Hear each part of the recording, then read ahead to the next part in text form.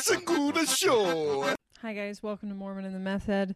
I got oral surgery 8 days ago, 9 days ago, last week.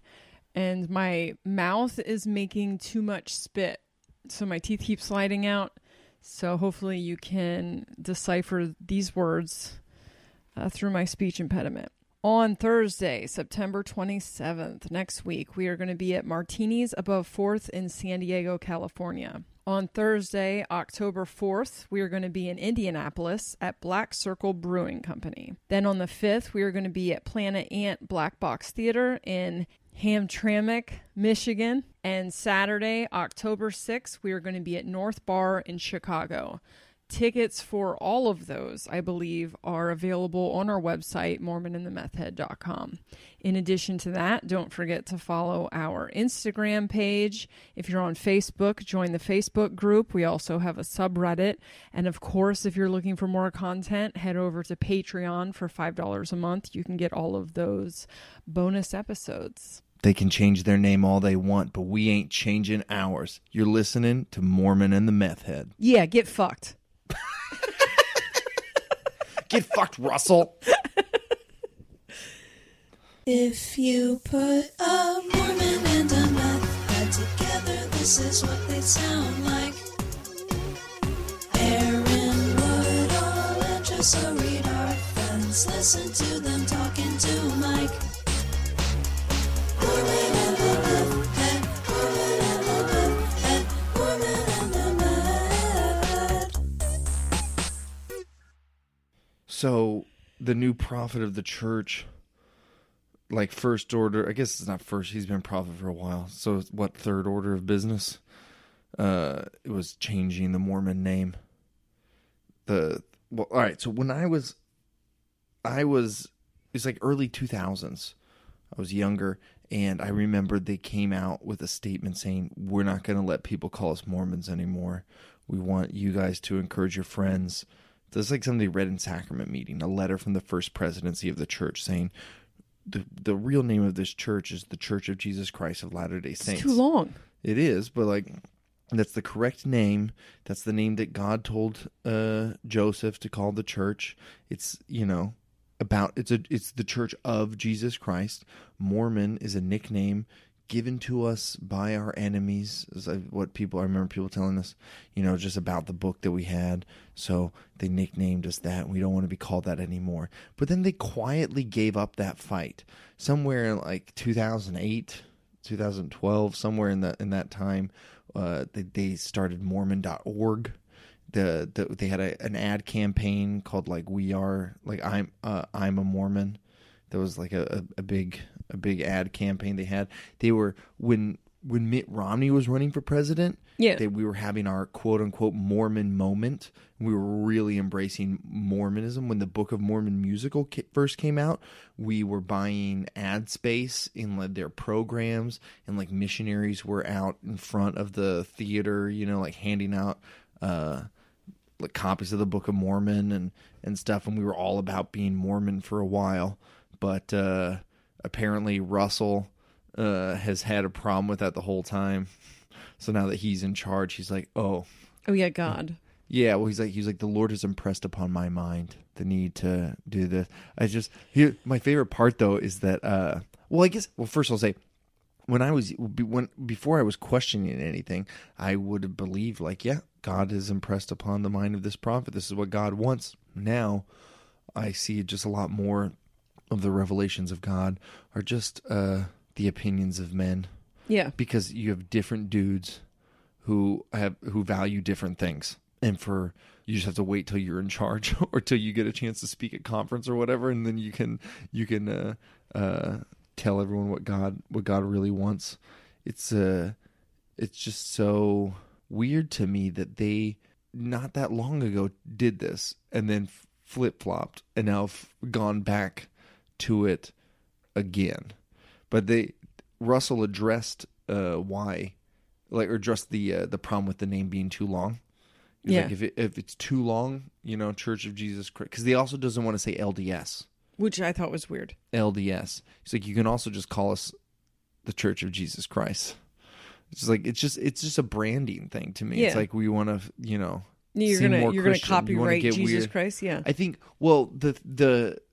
a theory that I have read that resonates with me, that makes a lot of sense, is that in this day and age, one of the big problems that they're having with retaining membership, especially people my age, is that we're learning all these things that that aren't true, specifically about the Book of Mormon. The Book of Mormon has been the cornerstone of the religion for a very long time. Right. And so there's a theory that in order to survive, the church understands they're going to have to move away from that book as a literal a literal account of events, like translated by a prophet, words of God, and just more of like an inspired piece of literature, that there are lots of truths in it, even if they aren't literal, even if all these things didn't happen. There's still a lot of truth to be found in the philosophies and stuff, in the parables of this book. So like, they'll have to move away from Mormonism as a moniker, because that they're not going to be able to stand on that book the way they used to. They're not going to pick that book up the way Jeffrey Holland did and be like, if you want to leave this church, you're going to have to crawl over under, you have to turn your back on this book in order, because everyone. It turns out it's really easy to turn your back on that book. It's really, you're just like, oh. Oh God, that's a lot like Christianity in the Bible. Yeah. Mm-hmm. Yeah, this is that's the conversation ender. When you're debating anything, it's just like, it is in the Word. It's like, well, I mean, what does Mormon mean? If it's the Book of Mormon and you're not Mormons, what the fuck is a Mormon? What do you mean? Mormon in the context of Book of Mormon. Mormon was where did that dude. word come from? Mormon was was a person. I did not know that. Who exists. So the Book of Mormon is composed of a lot of different books, right? One of the books is called the Book of Mormon, right? Every book is named after the prophet that wrote it. And so it's like all these guys, starting with Nephi and Lehi, they've got these plates. Remember when they cut off that dude's head? They took his plates, and they've been adding to them, and they're writing down all the things of their people, all the revelations that God gave them, all these different stories, all these different histories. And whenever a guy dies, he passes it on to someone else, usually a son or the new prophet, and they write a little bit, right? And Mormon is like one of the last guys to write, and he collected up everything, and he abridged all these plates, right? He read everyone else's books and picked the best parts. So he's the editor of this book, all these different authors. He puts them all together. He spends a lifetime. Right, no, he spends a long time doing this. He's actually not the last person, though, because he does pass the plates on to his son, Moroni, who then is like the last guy alive, the last Nephite alive, because all the evil Lamanites have taken over and killed all the Nephites, and he's the last good guy left, and he's just wandering the earth with these plates and writing the last few words down, and then buries them. And that's what Joseph buries Smith them writes. in the hill Cumorah, which is in upstate New York. And yeah, man, he walked a really long way, made it to New York, and buried them there.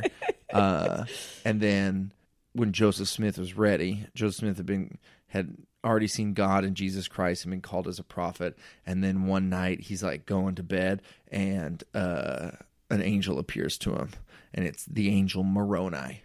Moroni, that last guy, the son of Mormon. He's like, dude, have I got a treasure for you? Which, by the way, Joseph loved looking for treasure. Was Moroni Native American or? Yes. Okay. Yes. So in Mormon lore, I was being sarcastic. This is interesting. Go ahead. Yeah. No, it's real. The Lamanites and Nephites are the ancestors of Native Americans. Oh, okay. And so they sailed the ocean blue and came over. They were Israelites who left Israel and sailed to the New World and settled their people there, and then built like giant civilizations. Lehi and his family show up first, right? And he has one son named Nephi, who's a good kid, and then he's got another son named Laman, who's a bad kid, and they branch off and they form two different nations, the Nephites and the Lamanites. Nephites are typically the good ones, and Lamanites are typically the bad ones. Yeah. And they just then the whole Book of Mormon is like their history in the Americas, and they have wars, and they build cities, and they have all these adventures, and they leave behind no archaeological evidence whatsoever. None. There's no record anywhere of this, which is very nice for them to do, to allow us to have a real test of faith. I feel like if you honestly try to go camping and leave no trace, that's difficult to do, but possible. If you're gonna like go civilizationing and still leave no trace, god damn. Like, I mean, their recycling is very good. Can't believe it. But so anyway, Moroni, yes, is a ghost. Is Native American. Okay. A Native American ghost. Joseph's family farm was built on a burial ground. So they're cool. The plot to Poltergeist. But he told him where the plates were. So he had to be the one to show up because he's the one that buried them. So he was like, "Oh, they're over under that rock. You can go get them." And so then he pulled out the plates. Gotcha. And even in those plates, there are more things than what. So like Mormon abridged stuff, but even from there, Joseph still only took a small part. There's a whole other big part that Joseph never revealed. There's, more to be discovered. Like when an artist like dies before their time, and you're like, man, I wonder what other albums he could have produced. We'll never know what Joseph could have done with the sequel to the Book of Mormon. Just change the name of the church over and over again. That's what it feels like every time there's a new Mormon announcement. I'm like, do they just feel like they have to make an announcement and they're just bad at, because if I was making up things to say God said, it would be entertaining. If you came to God's newsletter run by Jessa Reed, there would be some pretty fucking interesting things in there. But I feel like it's like God has impressed upon me that we should start wearing brown pants to church. No, it's like wow, this is groundbreaking. God impressed the first order of business the new prophet had was like, we aren't going to call it home teaching anymore. We're going to call it ministering. And everyone was like, ooh, wow. And I was like, God sounds just like a picky PR guy. When you say God, do you really just mean your PR department? There's just one dude that's like, yeah, we ran some tests and we think ministering is going to sound better. God was running focus groups. Right. Fuck. Right.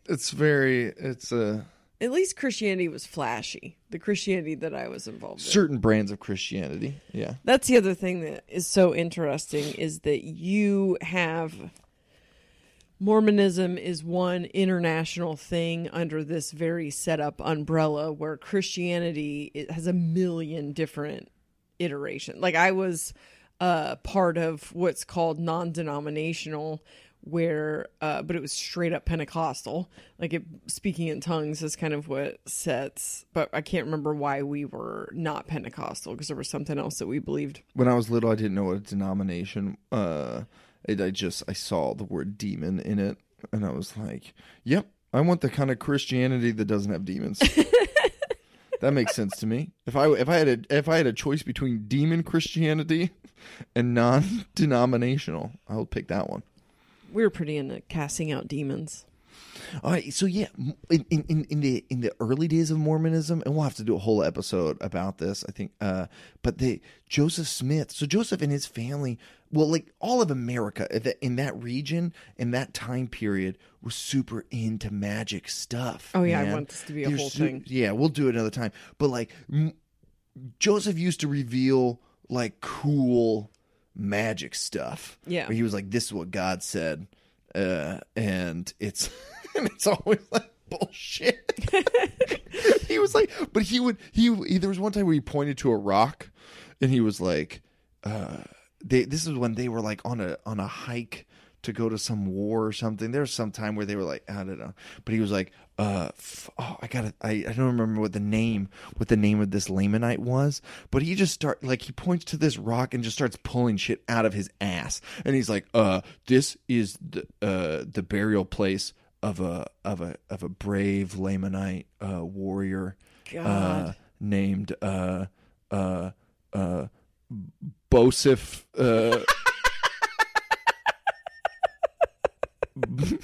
Bosif Biff and man was he cool, right? But it's like one of those like easily disproved things because there's like there's actually nothing under this rock. Like we dug it up, there's no bones, and he's like, yeah, they called him boneless Bosif. He was a powerful warrior because he had no bones, so it was just flopping around. You couldn't get under him. doors. You couldn't get him. But still, he would make these bold claims. It was very much more magic infused. There was a lot of early Mormonism had such much more interesting shit going on, you know, like there were weird practices, being like new rituals that God revealed to Joseph through the Freemasons that he stole from, but like still, like there was new stuff going on. Like sure, most of it was about God wants me to marry all of your wives, but it was still cool. Sorry, you distracted me. I was like, sorry, I thought you should have the water. Why did you switch your water and orange juice? Because I feel like you should have water. You're dehydrated and burnt. Yeah. It's more important, and I just need something to sip on. So I just need something to sip on. I thought you were just like I said something. You're like, okay, he's had enough. Is there something in that? Like, no, there's nothing in the orange, but it's just like a bartender who's like, listen, you can have another one if you drink this bottle of water first, okay? But your Bosif Biff material is so bad that you can't have any more orange juice until you drink this bottle of water. I just was about to drink the water, and then I thought he needs the water. That's so sweet of you. That was sweet. Thank you. Thanks for caring about me. Mm-hmm. Which is new. I don't know. Do you know what I mean, though? Just it's. So here's the problem with me and Jessa. And it runs deeper than just orange juice. Okay. First of all, thank you for your concern, everyone. Yeah. So we recorded an episode that we called Fight, which we should have just named it different. But we recorded an episode called Fight and sat on it for a long time. And then when we felt like it was the right time to do it, we released it. And it never got the reaction that we thought that we intended, that we thought it was going to have.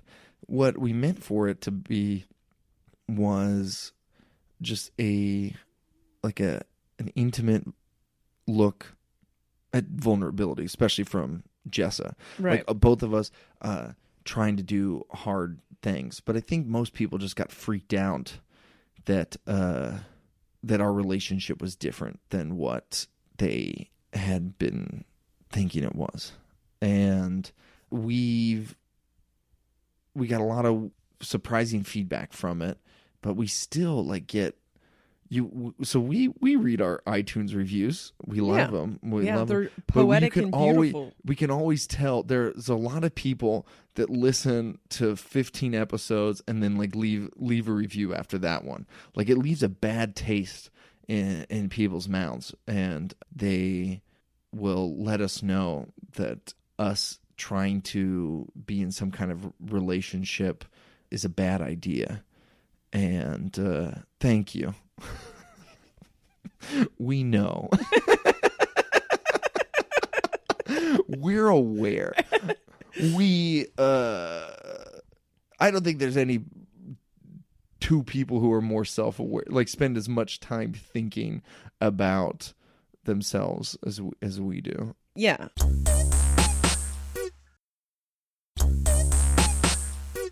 There's a lot of self-analyzing, and there is, I think because of the way that we put it in to the podcast after 15 episodes, I just don't know. I was astonished that people were shocked. They're like, well, because you call yourself friends. And I'm like, yeah, but there's a lot of Easter eggs in there, first of all. But second of all, nobody suspected. Nobody was like, how does this chemistry exist in a platonic friendship between two people who talk about fucking their friends and stuff? Like, I didn't expect people to be... I can understand it, though. I feel like because for a long time, I thought we were just going to be friends with great chemistry, you know? Would you be okay with me saying that you were definitely thinking about a relationship before I was? I thought at the comedy festival we had feelings for each other. I still think that. I thought at the comedy festival, but there was a lot. Like there is a connection between us that's beyond romance. There is a friendship connection between us. When we re-met at Big Sky, I felt connected to your soul immediately. Just our first conversations was like you had keys that unlocked me, and it was and I did the same for you, and it was incredible, and it wasn't exactly sexual or romantic. Not that it wasn't, but it wasn't just. It was kind of just like all encompassing. Right. It was huge, and I didn't know what to make of that. I still don't know what to make of that. That exactly. Is what most people, when you describe it, what most people are like, oh, that's like the love of your life. Yeah, but that terrifies me, so I won't right. say it. When you played me the voicemail that I left you at the end of that week, and I heard myself saying the word love, I was like, say what? I said that? Yeah. Oh, what did I say? I was like, I'm not like in love with you, but I think I definitely love you. You know, I was like, don't get freaked out. Don't get freaked out by I'm just saying that I love you, and then I forgot that 48 hours later. It was 12 hours later. 12 hours later. It wasn't even 12. It was 3 hours later that I was like, I then tried to express some. So the thing is at the time I'm married. I'm married in a polyamorous situation, and the marriage was already kind of starting to wind down. So I didn't leave that thinking this is going to be my boyfriend, but I definitely left that thinking, okay, well, that was a fucking 4 days with someone who now I feel like I've been connected to for eternity. And it's not my first time being in love. So I knew the connection was something. And weirdly enough, you felt connected to my career instantly. And so I did express, after you left me a voicemail saying I felt connected to you on a soul level, don't be freaked out by love, I'm not in love with you, whatever. And I didn't know you yet. Like, I didn't know you, I didn't know your personality yet. So then I just try to fire off something similarly. So I sent a message later that day saying, I feel like I'm supposed to write you into the script of my life, which felt... And that freaked me out. You felt very connected to my career. And at the time, I'm like, I live across the country, I'm married with kids. Like, I'm not thinking relationship I'm not even thinking romance at this moment. I definitely am. Feelings are happening and I'm trying to figure them out. But I knew you were connected to my career. And it felt like, and this is ridiculous, and I've only ever said this to you, but it felt like, because at this time, this is right before I've filmed Meth Piss. I don't know when it's coming out yet, but I'm in this like about to, I know that it's about to come out. I'm about to have my first credit. People on the internet are going to know who I am. Like, I know that my life's about to change. And suddenly that path that I could feel, felt like it was my path with you. And that was a bizarre feeling. I get it now. It was a premonition of sorts, but I didn't. And so that's kind of what I was expressing in that moment. But I definitely felt I personally would never say anything like that to someone because that opens me up to rejection. And at this point in my life, I had just learned how to directly ask people for things, and I would still only really do that if there was a good chance they would say yes. But I would never say something vulnerable like that and risk getting told. And well, I'm glad to know that I rejected you immediately. you did. It was immediate.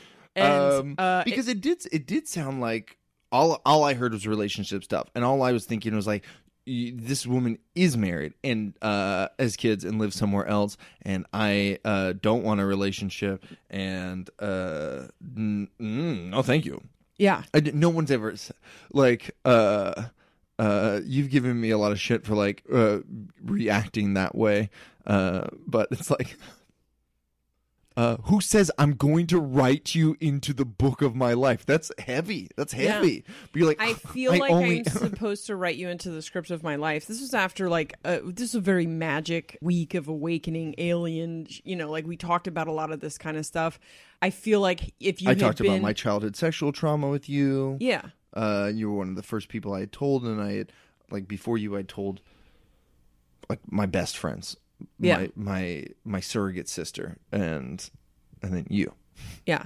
No, it was a very magical week, and I feel like if I had said had I not texted you, had I said to your face in the vapor of the magic that was happening that week, I feel like if I had said it, it would have landed different. But once we were separated and texting, but I really felt like safe to say that because you had just said you love me on a soul level 2 hours before that. So that was that was the beginning of what became when fear of intimacy met fear of rejection.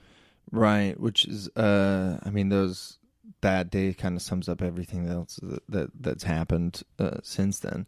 I think that we are attracted to each other, connected to each other on deep levels, and are both very scared of each other at the same, or, maybe not as much today as we were, but we scared of each other and hurt each other in different ways. And it's been challenging, and we don't know what we're doing. We don't know what's for the best and what's not, and we don't know how to quit each other. We don't want to, but we're just like, there's a lot of problems that we have with each other, that we face with each other, but we just can't stop caring about the other person, and we can't negate the positive feelings that we have, and it just feels inevitable, like out of our control, not really up to us. Yeah. And so like I said, thank you for your concern. we're also concerned. We don't know. We have tried to stop on multiple occasions. I think. All right, what do you today describe? How do you describe our relationship? What would you say? I think now, the hardest was in the spring. If I would describe when the first week of being around each other, it felt like we came into each other's lives with pieces of each other to exchange. Mm-hmm. And I think we really thought that was going to just be these inspiring conversations. And because that's what it was the first week, the big shift of the week of Big Sky was that previous to that, nobody could touch me. Nobody could touch me without it feeling like someone was setting me on fire. And while I was doing alien awakening shit with you and like talking about your trauma and about your divorce and everything else, just shit that I have done with a million people. And I always feel like a little crush on them, which was kind of, I always thought the reason that I get a little crush on people that I'm awakening is because that gives me a dog in the fight. You know, it's an affection I feel for people. It makes me more compassionate and empathetic, whatever. So I really was writing it off to that the entire time. But the very first night before anything else, you set your hand on my knee, and it felt like I wasn't attracted to you. Like you were Aaron Woodall. I didn't think of you like that at all. And so you set your hand on my knee, and you were just to talk to me, because we were like talking shit in the back of a show. And the whole time I was like, why is my body not registering that hand on me? I wasn't thinking like, oh yeah, Aaron. I didn't think of you like, it was just like, so you're talking, and I remember I'm just watching your hand on my knee. Ordinarily, I would be figuring out how to politely move my leg without you noticing that I was recoiling from you. Like this would be a whole thing going on in my head. And instead it felt like my own hand on my knee. And I think by like the second day, where you had asked for like hugs when we were talking about your sister, and I'm sure we've talked about this on the podcast, but during the hugs, the first hug, I like, okay, he wants to hug, we're going to hug him, not make it weird.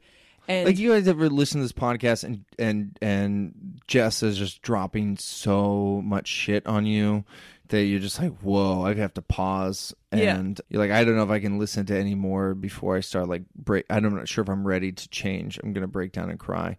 It was like that, but in person. And I was just like, can you just stop saying words for a minute? And then I was like, I feel like I need a hug. Could I have a hug? And I got up off the couch and thought, yeah, okay, we're going to hug now, we're going to hug, okay. And then during the hug, I felt like I wanted to stay in the hug. And then while we were talking, moving on, I caught myself thinking, I hope he asked for another hug. And then you did come over to the couch, and you were sitting at the bottom of the couch with your arms up on the couch. And I remember moving my leg over. None of this is sexual at this point. There's no, it was almost the end of the festival before I was like, oh, am I physically attracted to him? Like it was not, that didn't come till the end of the festival. And I remember like wanting to be next to you, because it's been years since someone's touch didn't feel like I was being electrocuted. And so that was a big shift for me. And I remember then we're like running a festival at the same time while all this is happening. But you're running a festival. I'm just kind of like dicking around. We were at breakfast, and I told you, I've never had an experience like this before, but I feel like I want you in my space. And so, we were both having this like crazy, life-changing experience with each other. And I think that when we both were like, we came into each other's lives to give each other something, to give each other missing pieces of the other one, I think we thought it was just always going to be easy and awesome. And what we have done. Yeah, like when I told you in that voicemail that I loved you, and I was like, don't get freaked out. I don't mean to like I was meaning like a sister love. Like, yeah. I felt like you were a long lost twin sister of mine that had all these opposite pieces of me. And it was just amazing. And I immediately cared about you the way, I care about other best friends and stuff that I had.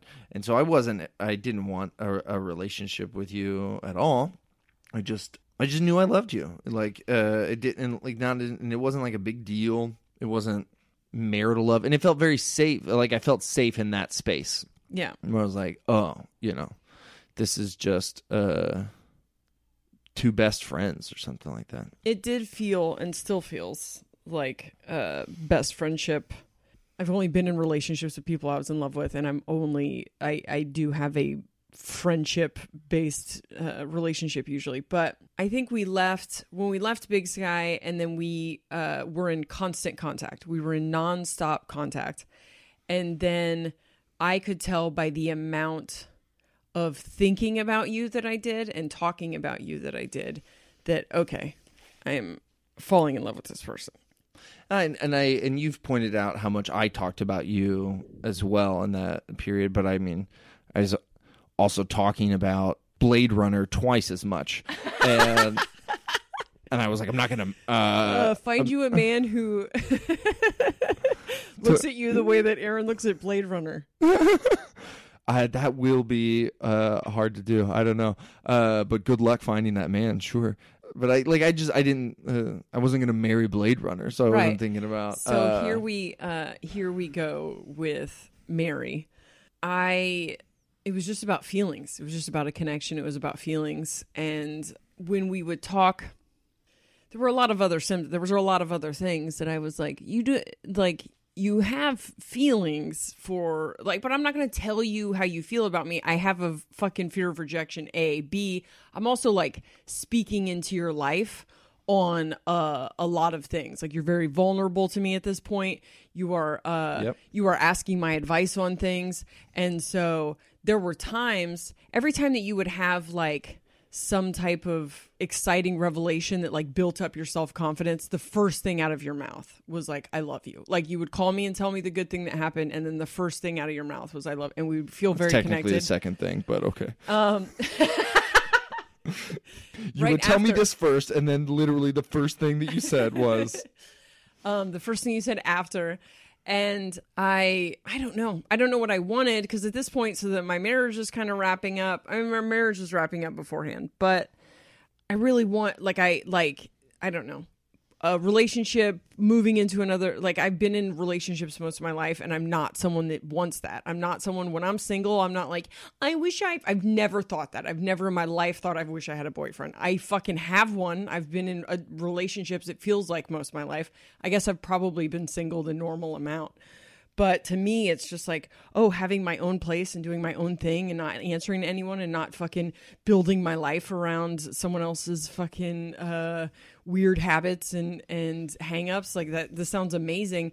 So as it became obvious that, Jason and I probably weren't going to stay together, I was very excited about that. That didn't negate the fact that there was clearly feelings between us. But you expressed, you would feel very close. And I would, I guess, take something that you said wrong. And so then I would say something, I would get vulnerable. I would think we were both being vulnerable. And then I would say something that would freak you out. And then you would recoil. And then I would be rejected. And I could not believe how many times that happened, because I would push you out of my life. I would just push you out of my life. Like, you caused a pain that I have successfully avoided my entire life, and you are a source of it. So I would just cut you out of my life. And I can't. Like, I couldn't. This is before the podcast. You're saying normally you would have. Yeah. That's... I would never let anyone do that. Because it was a pain. It was the boogie monster. Why did I say boogie monster? It was the boogeyman under the bed. Like, rejection was something. Boogie monster is technically scarier than a boogeyman. Yeah, the boogie monster is what chases the boogeyman, and that's. So I in that window of time before we started the podcast, you had relationships with other women. You had feelings at one point for someone else, and I definitely had feelings for you, and definitely worked very hard to just be your friend, because no matter what, like, I'm your best friend, and if you told me tomorrow that you were marrying someone else, like, I would need a minute, but not. I would just choke it down, and it wouldn't. Really? I mean, yeah. Oh, because I'm getting married tomorrow. Cool. Oh, you're such a bullshitter. Oh, God. All right. So let's back up a second. We met at that thing in October, and we didn't see each other again until January. So when you're talking about that, like, there's revelations that I'm having, and us talking on the phone, also us, like, planning out this podcast idea that I had, and me talking about feelings that I had for other people and dating other people, that's all in that window. Yeah. Was that 3 months? Yeah, excuse me. And in that time, I only thought of you as a friend, and you were, like, falling for me and working really hard to just keep it friendly. But I could feel stuff, and I knew when I could feel things, but it was when we then went on tour for the first time in January that Well, that was the first time we had sex. Yeah. And that maybe if we had never ever had sex, that like we could have, kept all these other feelings and experiences at bay. But then once we did that, like sex was what it was. I don't know. Cathartic doesn't seem like the right word, but it was just the same thing. Like with keys and opening stuff up, I felt like nothing. Sex with you has opened me up in ways that other sex has never come close, right? Like, and I just, I think you would say same thing. And I think what you're saying is about being friends and how we're gonna. I don't know how. I don't know if it's I don't know how I exactly how I feel about you, or if it's I do know and I'm too scared to say it, or I do know or I don't really know, but on some level I do, and I'm too. Oh shit! I had another thing to say, but I'm too scared. I don't know.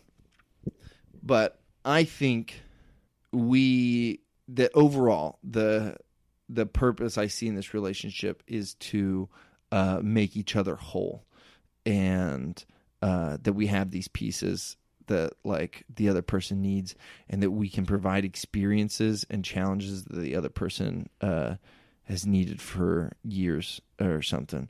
And I feel like we began as friends and we will end as friends, but like there are certain pieces that can only be exchanged in this kind of a boyfriend-girlfriend relationship. There are lessons and challenges and things that we were never going to see or find or experience unless we opened up this chapter. I think this chapter will close eventually, but and then we will still be friends afterwards, but like completely altered people because of it. Right. And so that I feel like that happened in January, or like at least that started. It took the first steps, at least for me. But when we did, I mean, like I had these. I am, like you said, scared of intimacy. That's what I'm afraid of, because of my divorce, my marriage, because of my abuse that I'm just now coming to terms with and stuff, and for maybe other reasons, I don't know. But in the beginning, you felt safe because you were so cool and detached. Yeah. You were so cool and just like, I don't care, man. Like, I'm confident in myself and I don't really, mind and whatever. And no, I'm like, the last thing I want is a relationship. Shit, man. Like, I'm just, like, you were just playing it so cool. Well, that is and the Jessa that everyone else I date has to deal with. Exactly. Yeah. Like, everyone else is like, Jessa, I'm in love. And you're like, just chill. I don't really do that. And I was like, well, perfect. That's exactly what I need right now. That's wonderful. And it didn't stay like that for very long. And we moved into like the spring, and it got bad. Yeah. It got real bad, and that's it was like, I think, in March when we recorded that episode called Fight, that was like the first time that weekend you had conversations with me about like, hey, I need more from you, because this back and forth shit that you're doing is hard. Because like at the time I was like, scared of everything, and would take distance when I wanted it. When I got scared, I would be like, okay, I'm going to back off, right? And the end of March was like the first time you talked to me about how hard that was on you. And I thought about how unfair that was of me. And I made efforts to change. I didn't want to keep doing the stuff I had done to other women, where I was just emotionally available when I felt like it, and then unavailable all the rest of the time. Right. And I didn't want to play this emotional yo-yo game, and I wanted to give you, you were giving me so much, I wanted to give you what you needed, and even if it was hard. And so I tried, and it only got worse. I think the lesson there, the part of me that you gave myself there, because this is after free love, which is a way that I lived in a marriage where I wasn't off the chain. I didn't feel like this. I wasn't crazy vulnerable. In the conversation and fight, I was very difficult for me to openly express that I felt rejected when you didn't want to have sex with me, and I felt, that I admitted to having feelings that then gave you the opportunity to reject me. You didn't, but like by the end of fight, I think I say that this is my shit. And so while you're thinking I'm going to work on this, I'm thinking, after I've heard myself say everything, like, you can't make him responsible for your feelings. It will end bad. And you then tried, you came a little bit close. And there's something, every time you do that, there's something in me that then wants to break out this fucking list that I don't think about the rest of the time of all these things that I quote unquote need.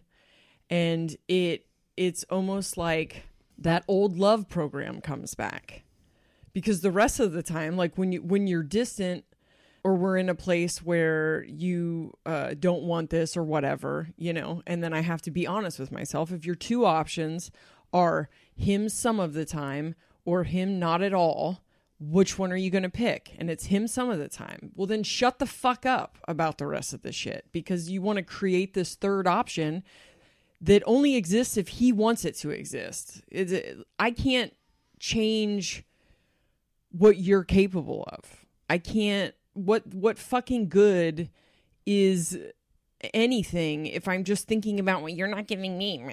Like, I need to be giving that to myself. And if I enjoy you a little bit of the time, then that's what you're capable of giving me, then take it. And in the spring, you tried to come a little bit closer. I wasn't fucking ready. And you weren't? He's like, you asked me to come close. You asked me to come close. No, I don't mean you did it wrong. Oh, sorry. I'm not fighting with you. I'm just saying it's surprising me to hear you say that, like, that the problem was that you weren't ready, because I felt like you had waited months and you're like standing there waiting for me. Yeah. And then, like, I finally conceded, and I gave it, and I'm like, okay, I'll do these things. And then there were more things that you needed. And then I tried to do those things, and then there were more things. It's just like we were fighting every few days. I felt like there was just always like another big fight where I just felt like I can't be good to her. Like everything, like nothing. I can't find a way to make her feel better, I think if I feel bad and I make you fix it, that doesn't mean that, like, we had something recently where it was like, if we just tweak this one specific tiny thing here and just, then I will deal with the rest of it. I also didn't understand, this is before I learned anything about fear of intimacy. So it all just felt like rejection. You pulling away feels like you're pulling away because you realize that I'm disgusting.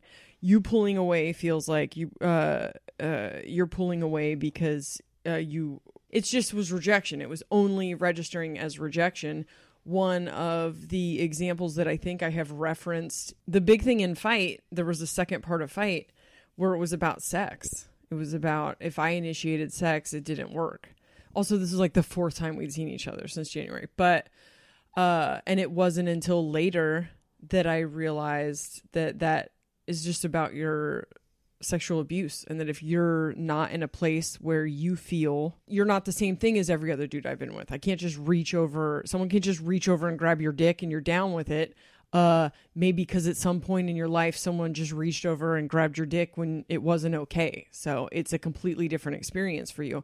And being a woman and a survivor of sexual abuse, like, how that never registered to me. Why didn't it register to me? Because I wasn't thinking about how to take responsibility for my own feelings. I was just thinking about, well, you should do this because I'm a meh. And I've spent most of my life protecting myself and advocating for myself and not letting anyone treat me bad and kicking people in the nuts and running the fuck away if they ever did try to treat me bad. But like, that's not what this is about. This is about being open. This is about being vulnerable. I feel like we're very, very attracted to each other, and we are standing in a room, and standing in between us is all of the baggage that we've ever collected since childhood, all of our fears and insecurities and walls. And every once in a while we get a glimpse of what it's like if we didn't have all those things in between us, and we get time where we get to live in that bliss. And then it's time to clear stuff out again. And then every conflict that we have is like, we don't bicker about anything. Like, we don't, like, surface level shit. We get along great. We navigate around each other's stuff very well. But everything that has ever been conflict between us has been like deep seated emotional programming, baggage, trauma. And that is where I think we give each other pieces of each other, because there are things I just would never let. I've never cared about someone enough in my life to let them reject me. So I was never going to get better. I was never going to face that fear, because there was just never anyone on the planet that I wouldn't just cut out of my life. But I can't cut you out of my life. So I just have to face that fear. And I already reap daily benefits from how much rejection, and a lot of it was perceived rejection, but how many of those fears I faced to get to you already is paying off in other areas of my life. So I think the original, it feels like relationship, like, is the finish line or something, but it's so deep and so profoundly magical what this dynamic has done in my life in less than a year. That is, like, I can't fully articulate it to anyone but you. You know what I mean? Mm-hmm.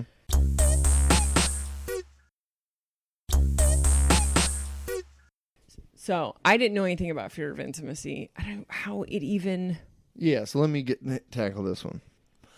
This has been on my mind a lot lately, because I just only recently coming to terms with how scared I am of someone loving me.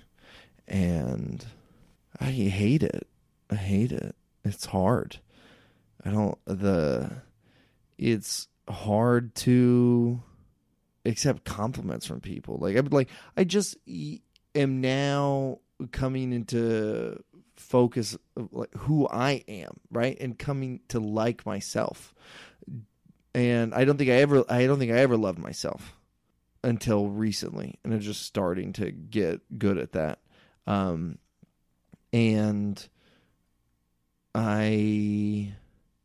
obviously I'm conflicted by it. It's not, when I say this, it's not a complete blanket statement, but I don't want anyone to love me.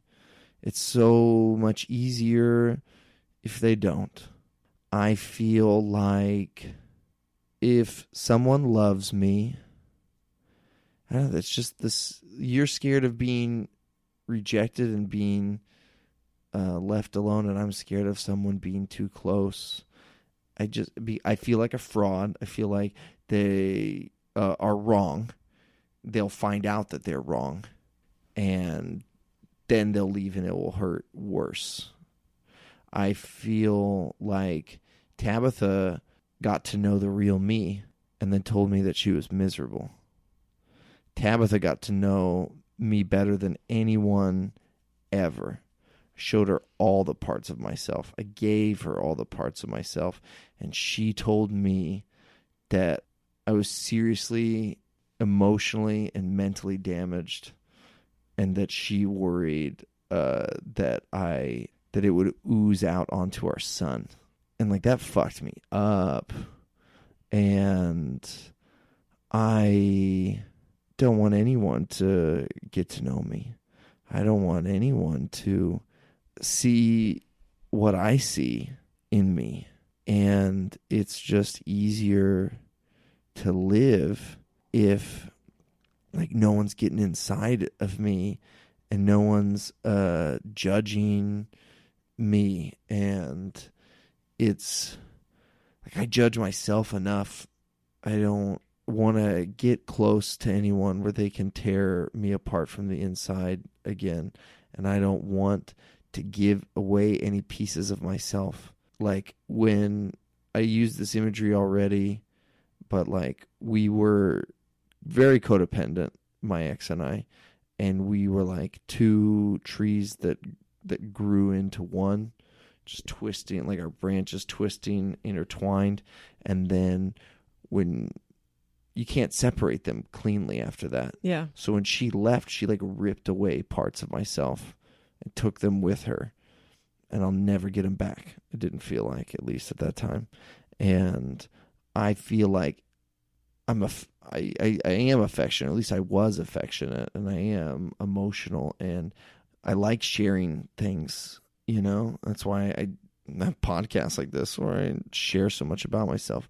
But like, I'm more conscious now of the fact that if I share something with someone, they could just rip that away from me and take it, and I'll never get it back, and I'll just be a broken thing again. And like, do I want to do that again? Do I want to go through that again? I think I tell myself a lot of like, oh, I'll push people away so that they won't get hurt by me in the end. They won't be disappointed in me by at the end, because I'm sure that they will. That's inevitable. But the deeper truth is like, I don't want them to hurt me. I don't want to get hurt again. I'm just a little scared baby that doesn't want to go through that again. And like, you thought every time that I took distance, you felt like I hated you and I was disgusted by you and wanted, and like, ugh, how awful am I if he takes a look at me and wants to run away. But the only thing I didn't like about you is how much you loved me. That's it. I couldn't stand the way you looked at me, because it felt so wrong and false and scary. Like, love feels like a trap to me. It feels like it sets off alarms in my head when you compliment me and you look at me, and I like shudder. It feels claustrophobic. I feel claustrophobic about love, and I want to get away from it. It's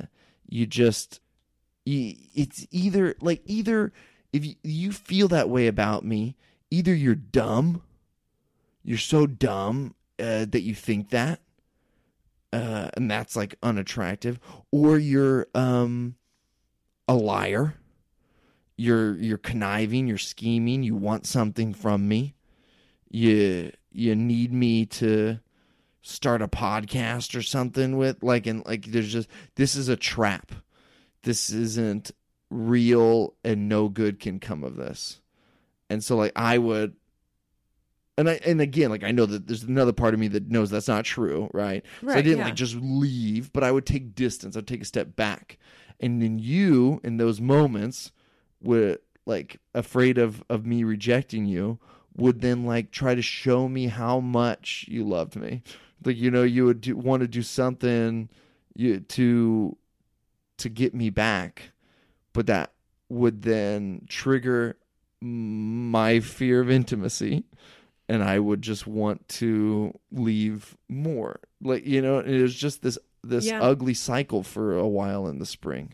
I think, well, the first, the real showdown between fear of intimacy and fear of rejection was you would take distance. And while you were taking distance, there's a way that you take distance that I didn't understand. I now read a lot about fear of intimacy. And, but when it was first happening, I was freshly in love.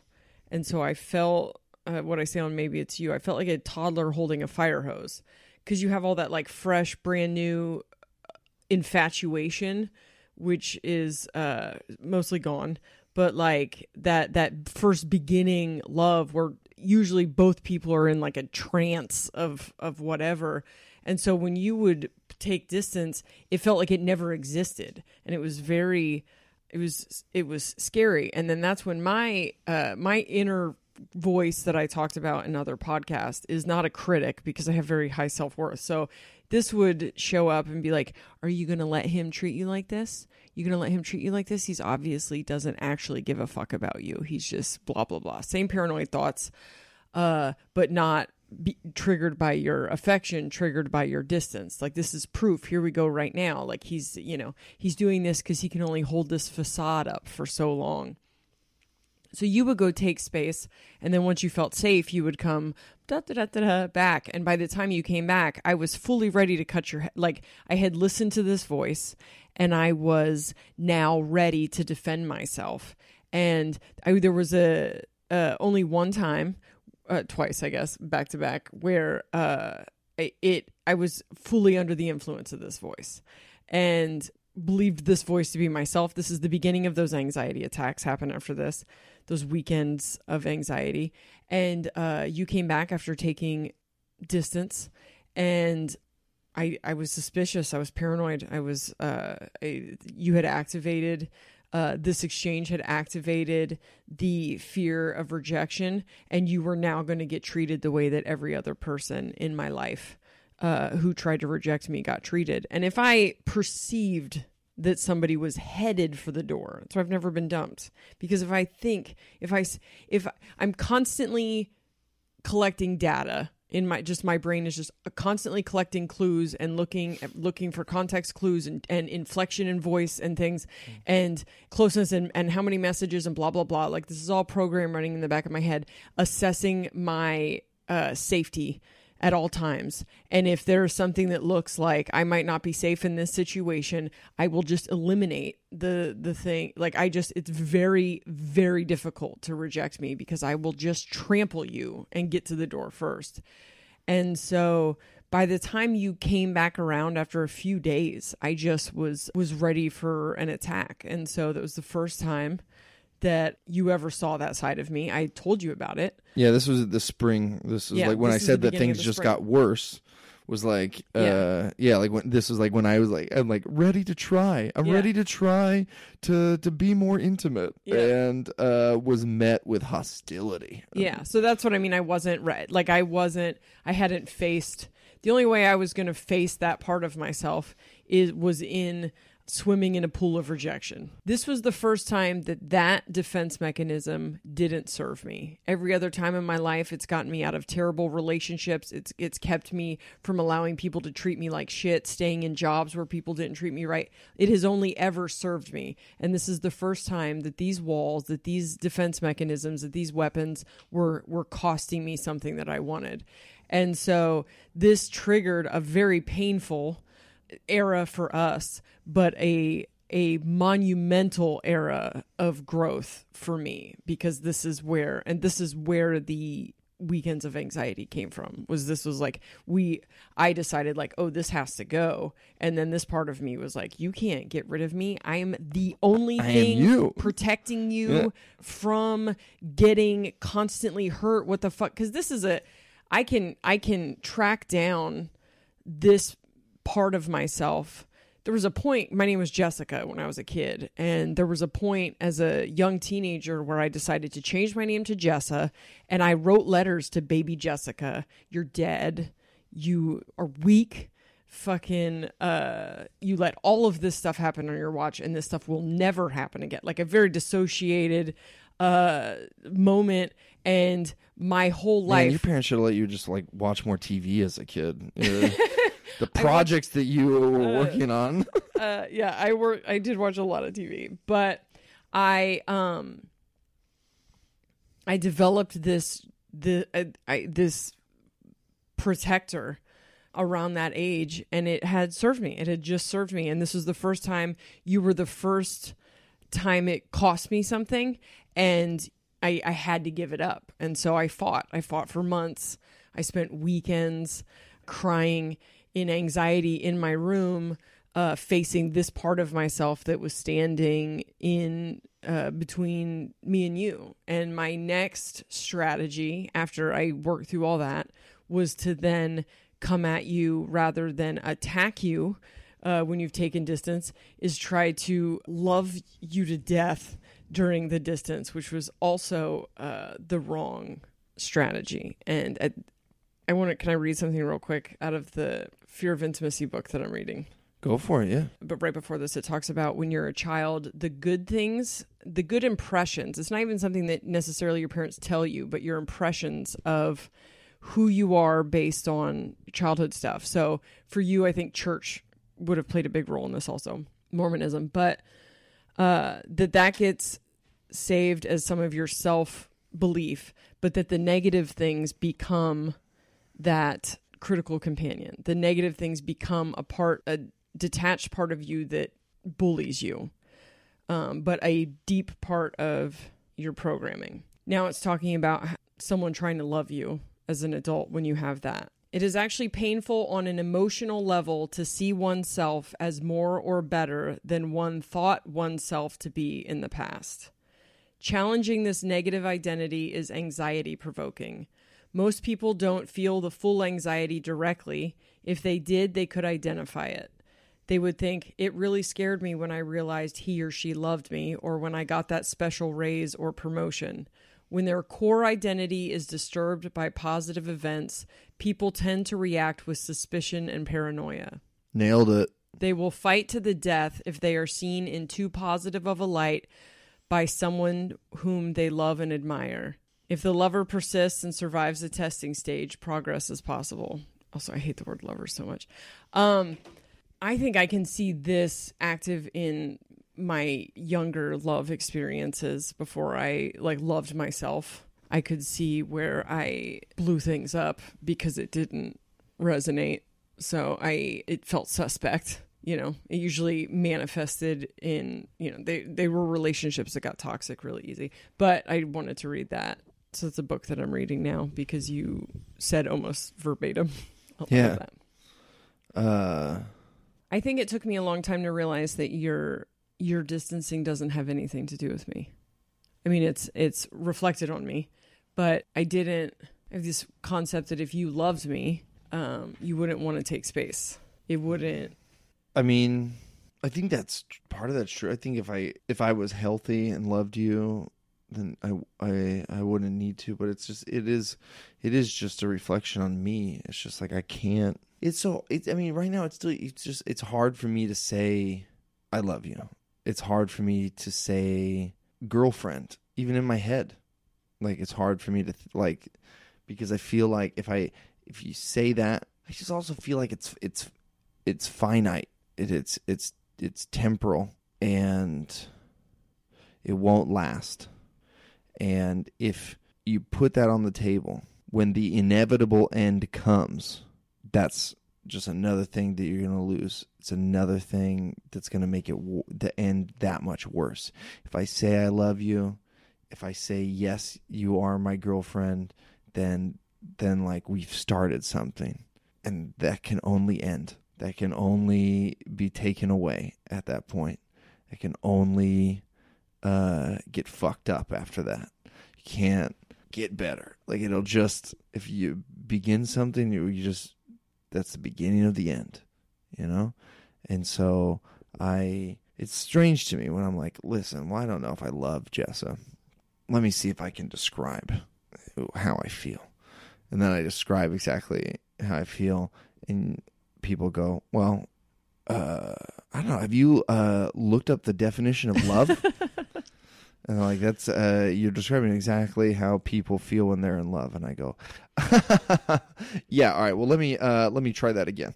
And then I try to describe it again, and they go, all right. Well, you're just listing synonyms of love.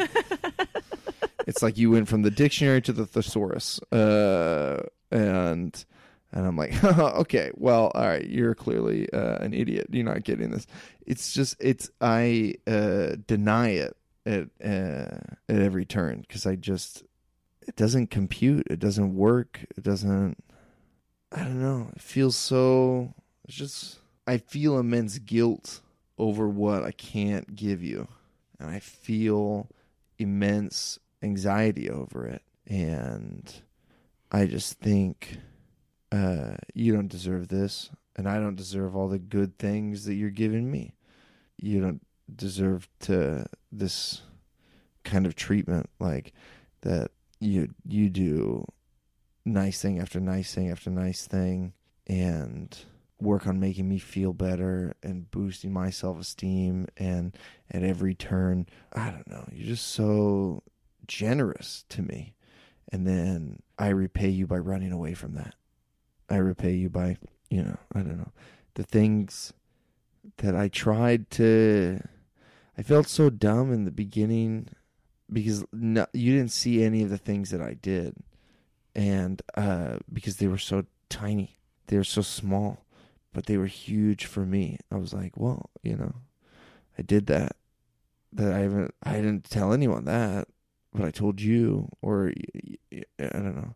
I didn't. Like, it's just the fact that I kept coming back. I was like, I wouldn't come back and I wanted you to give me credit for those things, but in comparison to what you give me, they just feel so dumb and small and inadequate. I don't know. I think for a while I just wanted you to admit that you were in love with me. Like, I was like, and then every time we would have conversations, you're like, I don't want to marry you. And I'm like, yeah, I've already done it twice. I'm never getting married. I'm not talking about marriage, and I don't need, there are reasons that a title would be better, but it's not, I'm not 25. I'm 41. I'm not racing. Wait, you're how old? Fuck. I'm not if it wasn't this right now, there wouldn't be a relationship for a long time. Like, because I've never been someone who wants relationships for relationship's sake, because they're fucking work and I have to be in love. But also I would have been fine with not being in love for a long time. And so when you would say, like, I can't give you what you want, or for a while you, like, when I would say, what are you calling romance? What do you call this thing that happens when we're around each other and the rest of the world ceases to exist? And you're like, but I don't see you romantically. I'm like, what are you calling romance? And you were calling, like, commitment is kind of what you were describing. And so I'm like, I don't need commitment. I'm not closed to it if we decided to have a conversation about it, but I'm not like dying for it. I just wanted you to admit that you were in love with me so I could stop feeling crazy. And it was right in front of my face, and I didn't see it because I have all these fucking when you would say distancing things, I didn't know your language yet, so you were like protecting me from you, but they just felt like confusing because I'm like, well, you feel this way, but then you're telling me you don't feel that way, but it feels like it when we're together. But then also you're very charismatic, and a lot of people think they have a connection with you when they've known you for 5 minutes. So it wasn't until after the pool of rejection phase that I realized you do always come back. You broke most of your rules for me. You've shown me in many ways that I guess now that I know you as well as I do, they don't seem small now. It's not, I don't think we love the same way. I don't think we express love the same way. I also think I'm coming out of 10 years of a very healthy relationship that came in for a soft landing, and I don't have any trauma to process from that. So I'm like in a position to love in a different way. But I think the ways that you have shown me that you love me, and that you've come close, and that you've let me into pieces of your life that no one else has come anywhere near, and that it has gotten scary, and that it has gotten hard, and you have always come back. It's huge. I see that it's huge. I know now that it's huge. I wish it felt better. I feel, could I have a hug right now?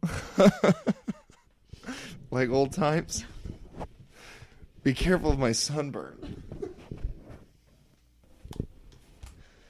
I just wish that I thought that love would feel better You know, I feel like it's always so scary, and I don't like anytime I feel like I start enjoying us and I think about it too much, like immediately, like it gets scary and I get scared again and I get freaked out and anxious, and it hurts and it hurts and it hurts to watch you hurt. You know, those weekends that you had, nowhere near as hard as on me as they were on you, but like to know that you were going through that was hard on me, to be like, I'm the cause of this, you know. And I know that I wasn't, but I put the onus on, the blame on myself, and I think I looked at all those events and I was like, okay, well then it's not love or something, right?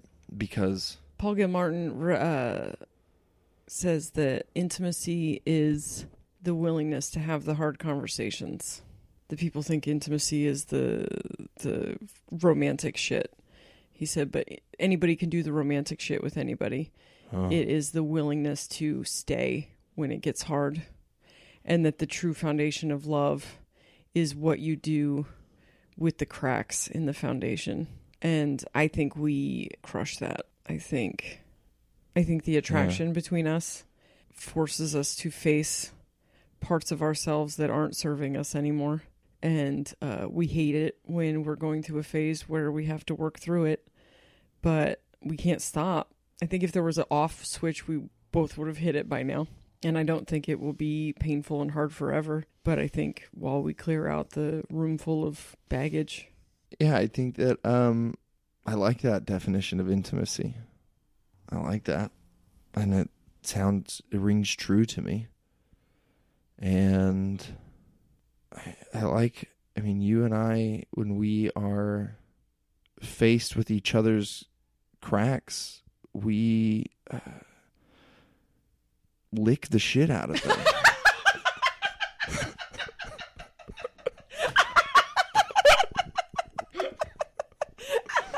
We lick the ever-loving shit out of those cracks. Sometimes I wish my dad and that's real intimacy. Yeah, but have you licked each other's cracks yet? You're probably not that intimate. You know what I mean? I think we gotta end it and do show promos and stuff. But like something that's on my mind is the episode that we called Breakup. That we never recorded, and in that episode, I'm pretty sure that was where I made the joke about, this is before we had a Patreon, and I was like, what if in our Patreon, whatever, because I was like, people seem to love our sad episodes. Whatever, like the Patreon was just the extra sad shit. Yeah, it was like, and you had just pay money, like, yo, you like that? We'll pay us money, and you can hear us cry. But we never released that episode because it was. But I think now we should release it as bonus content. Now that and we're like, yeah, you want to hear me and just cry? Yeah, you can listen to Breakup. But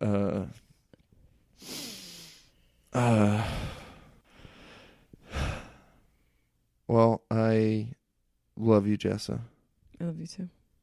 Thank you for loving me and helping me love myself. And hopefully this episode wasn't uncomfortable for you guys. Hopefully you guys feel okay about it. Listen, though, if you listen to all of our fucking episodes and you just don't like the fact that we're in some sort of not just friends relationship, you can go ahead and say that, but stop giving us 2 stars. You can't give us 2 stars and still listen to our fucking podcast. 2 stars means it's unlistenable. So either fucking stop listening or just say what you mean, which is fucking you want to suck my dick. Yeah. That's it. It's only like the reviews are only women that I mean, there have been. No, I get dudes that are like, nobody wants to hear about that shit. I'm like, I don't give a fuck what you want to hear. Listen to it or fucking don't. Get fucked. Look, you have the same chance with both of us that you already had, which is that we'll probably still have sex with you. Other than that, get fucked. But not it. Yeah. But I just say, y'all are way more obvious than you think that you are. We can hear what you're actually saying. Like I worry about Aaron. I worry about Aaron, and if Yeah, he's what get- are you worry about me? Yeah, no one's worried about Jessa. I worry about Aaron with Jessa him crying in has his room. cried so much more than I have. Everyone pray for Jessa. Pray to the aliens for Jessa. She needs it, man. I'm the one coming out ahead in this situation. But the people, like, the feedback we get is like, is Aaron okay? Is Aaron okay? Because if he's not, I have cracks too.